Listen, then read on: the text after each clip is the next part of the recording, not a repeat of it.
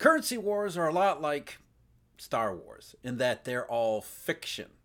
The only currency that matters is really the eurodollar, not necessarily the dollar. The dollar is just a denomination the eurodollar system uses, or primarily uses, in order to run the world's global reserve currency system. So if there are currency wars, those usually refer to problems in the eurodollar system that are very much misunderstood.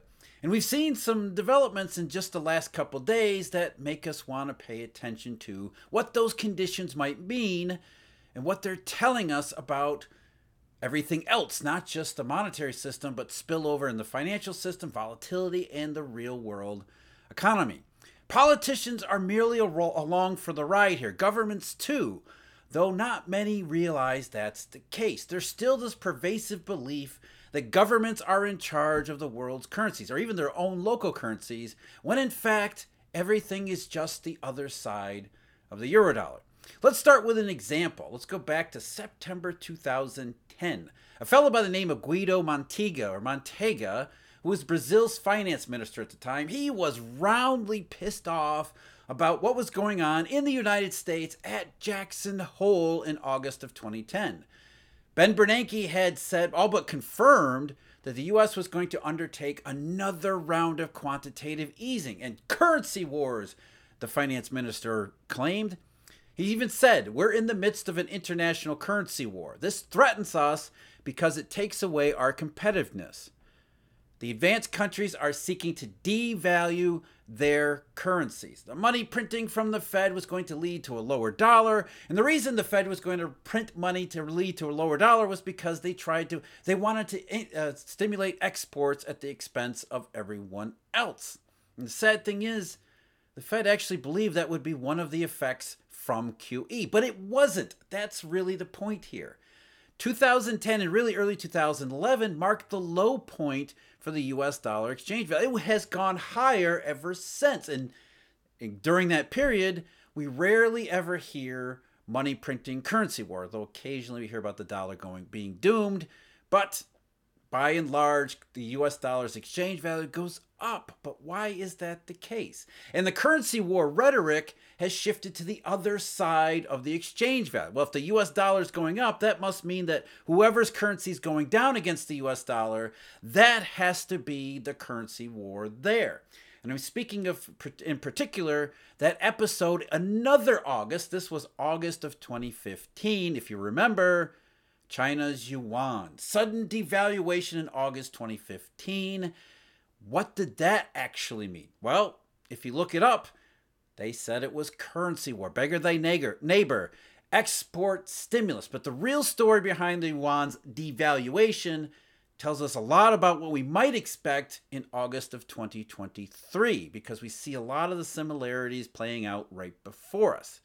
But first, I'm Jeff. This is Eurodollar University. Thank you very much for joining me. I'm going to be having a webinar that's open to everyone. You have to register at the link in the description, but it's a webinar. It's next Friday, September 1st, 6:30 p.m. Eastern Daylight Time. Apologies to those of you who are outside the United States and around the rest of the world. 6:38 p.m. Eastern Daylight Time was the best that we could do to accommodate most people. But if you want to attend, we're going to go over some stuff that we can't go over in detail here on YouTube, but we will be able to get to do some of our deep dives that we do at the Eurodollar University website with our subscriptions. We'll be doing it in a webinar to give you a sense of what the research subscriptions are all about, and the memberships too. And don't forget about those. We have the memberships and subscriptions that are available. All the information, the webinars at the link in the description below. Information about the subscriptions and memberships, that's at our website, eurodollar.university. So we're going to talk about China's yuan today. We also need to make a correction about the foreign direct investment number that I talked about not long ago in a video. That was, as it turns out, an error, and I'll get to that at the end of this video here today. I'll give you the right number and what it actually means. But first, we got to talk about August of 2015. For many people, August of 2015 was exactly what Brazil's finance minister in 2010 was thinking. Instead of the U.S. printing money and causing the dollar to go down to stimulate U.S. exports, now we had the Chinese. The Chinese were doing something that nobody really knew or could say, But the yuan suddenly went way down all of a sudden, out of the blue seemingly. It wasn't out of the blue, but out of the blue seemingly. So it must have been China's government, the Chinese Communist authorities were trying to beggar their neighbor, push the yuan down, CNY down, get it down lower so that exports into China, which were struggling at the time, could rebound and boost the rest of the Chinese economy. And if you go in mainstream sources at the time and even today, that's what you hear. Here's an excerpt from Investopedia on the August 2015 episode. The first devaluation marked the most significant drop in 20 years. This is August 10th and 11th of 2015. The move was unexpected. It shouldn't have been. And many believed it was a desperate attempt by China to boost exports in support of an economy that was growing at its slowest rate in decades. However, the PBOC claimed that the devaluation was part of its reforms to move toward a more market-oriented economy. The move had substantial repercussions worldwide. Indeed, they did, because it wasn't about stimulating exports, and the PBOC was being coy there, talking about market-oriented reforms and saying, we tried to keep the currency level at around 621 to the dollar, and the market kept wanting to push it lower and lower. But why? What is it that really moves the marketplace here? What is it that really moves the exchange value? It wasn't the Chinese central bank, because remember, they were trying to hold CNY up. It wasn't export stimulus because they wanted a at least stable currency, not one that was tumbling. Which again raises the question, what is it that really moves these currencies back and forth? And I already told you the answer at the very beginning. It is the Eurodollar. Just a couple days after all this took place in August of 2015, I wrote the following. What happens are bank exchanges among and only among various forms of ledgered liabilities. Using the example from Brazil, because I was started that article talking about Mr. Montiga's currency wars. When Brazilian companies need dollars to engage in foreign trade on both sides, both coming in and receptions during a sale, Brazilian banks source those dollars via the Eurodollar market and then lend them internally, pocketing whatever spread they can find after whatever influence is acting wherever. That means the dollars they obtain are Eurodollar bank liabilities, typically of small duration. They are synthetically short the dollar. We need to keep this always in mind, that the rest of the world is always synthetically short the dollar denomination that is provided by Eurodollar sources. And the reason we're all synthetically short the dollar is because that's the global reserve medium that everyone uses to trade, to transact in financial forms, in everything. It's the intermediating vehicle currency for everyone around the world. You gotta have dollars to participate in the global marketplace. And if dollars are hard to come by and you're synthetically short dollars, it can lead to all sorts of problems. I'm going to continue here. Mainstream commentary continues to get this one backward, as the PBOC is not executing an export stimulus or devaluation, but rather has been forced into disruption by what increasingly looks like a localized dollar run, consistent with the same terminus as what broke the SNB and Banco do Brasil and the Central Bank of Russia twice, who all three of those central banks had experienced big problems with their own falling, not rising currencies against a dollar that was rising, not falling. Again, the exchange value is about shortage of dollars and a synthetic dollar short that exists throughout the world. We need dollars. The Eurodollar system has to provide them, but since August of 2007, that has become a much more difficult proposition, especially during these periods which correspond to global economic recessions, global trade recessions, and general uncertainties as to the eventual downside. Risk aversion, fewer dollars, dollars short, it's a huge mess. It's not a currency war except for the Eurodollar system. Going back one more time to the article, anyone with eyes can see that the dollar was the problem this whole time. As any recent chart of the yuan-dollar exchange blares the obvious intention starting in March of 2015. The yuan simply stopped moving to the point in the last month or so before this week, again, that was August 2015, The variability in daily trading was nearly nil, which is a huge, huge, huge red flag. The PBOC was doing something. What they were doing specifically remains unclear. It's still unclear to this day. But it was undoubtedly an attempt to keep the yuan from, as the eurodollar raged through the globe, acting like the real, the ruble, or the franc. In other words, to keep the yuan from falling, to try to maintain stability so as to, whatever problem is going on, to hopefully see that problem just magically fix itself. Essentially, to buy time. Because if we stabilize the currency, we might be discouraging speculators from continuing to short the yuan, which is never really the problem, but that's the theory. But by keeping the yuan stable, or any currency stable against the rampaging eurodollar, hopefully you just buy enough time that whatever's going wrong in the eurodollar system can fix itself and we can all move on and get back on with our commercial and financial business. But it never seems to work out that way.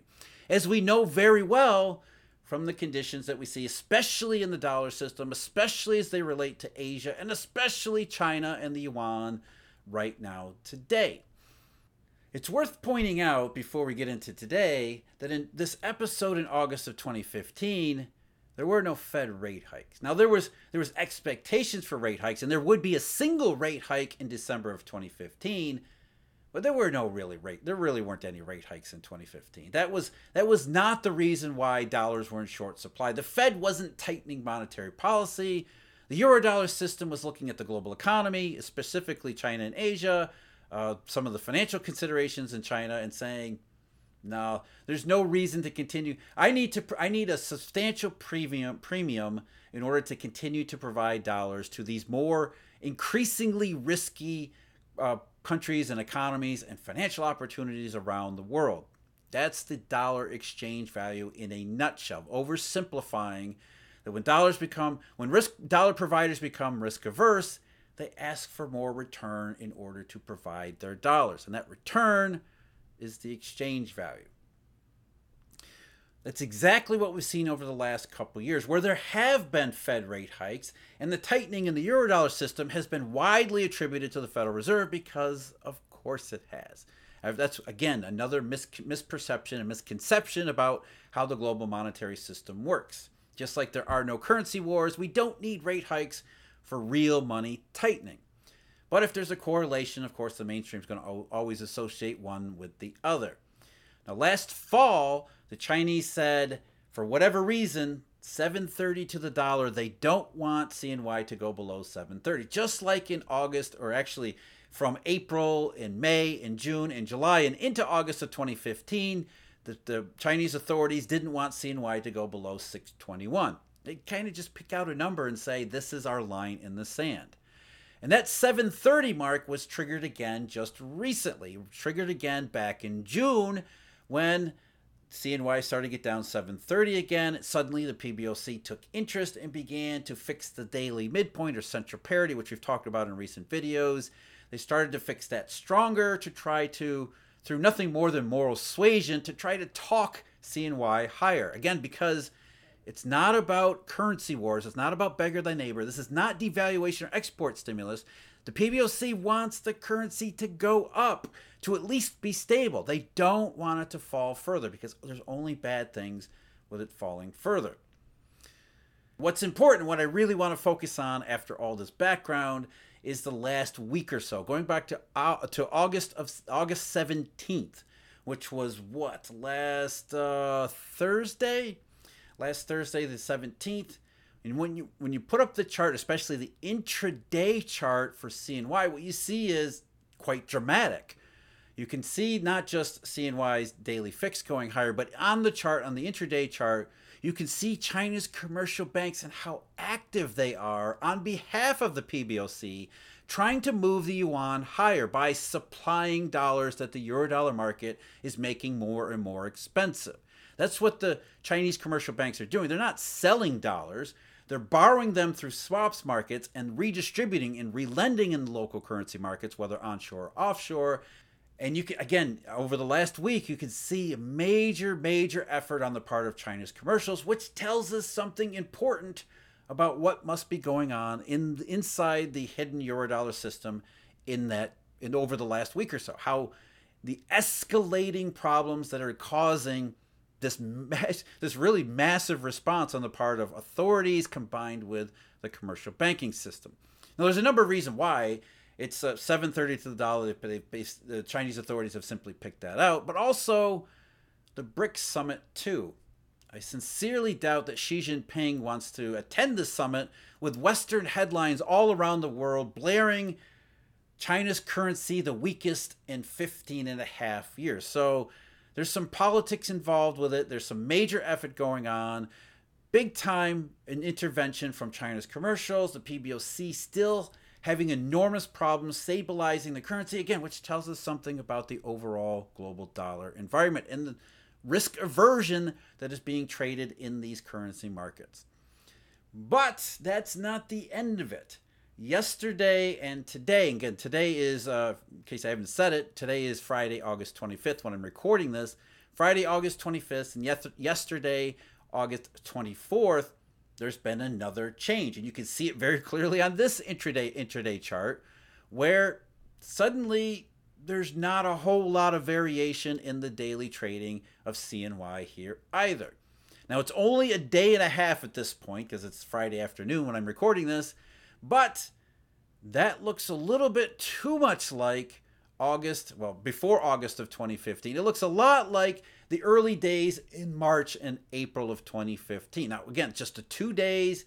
Maybe things change over the next couple of days, but then it might represent another increasing escalation in China's war against the Eurodollar. It's a very different sort of currency war than the one that you're all told about. And if that is the case, again, that represents another step, another escalation in the dollar funding environment, which, as we head towards September, doesn't look all that great.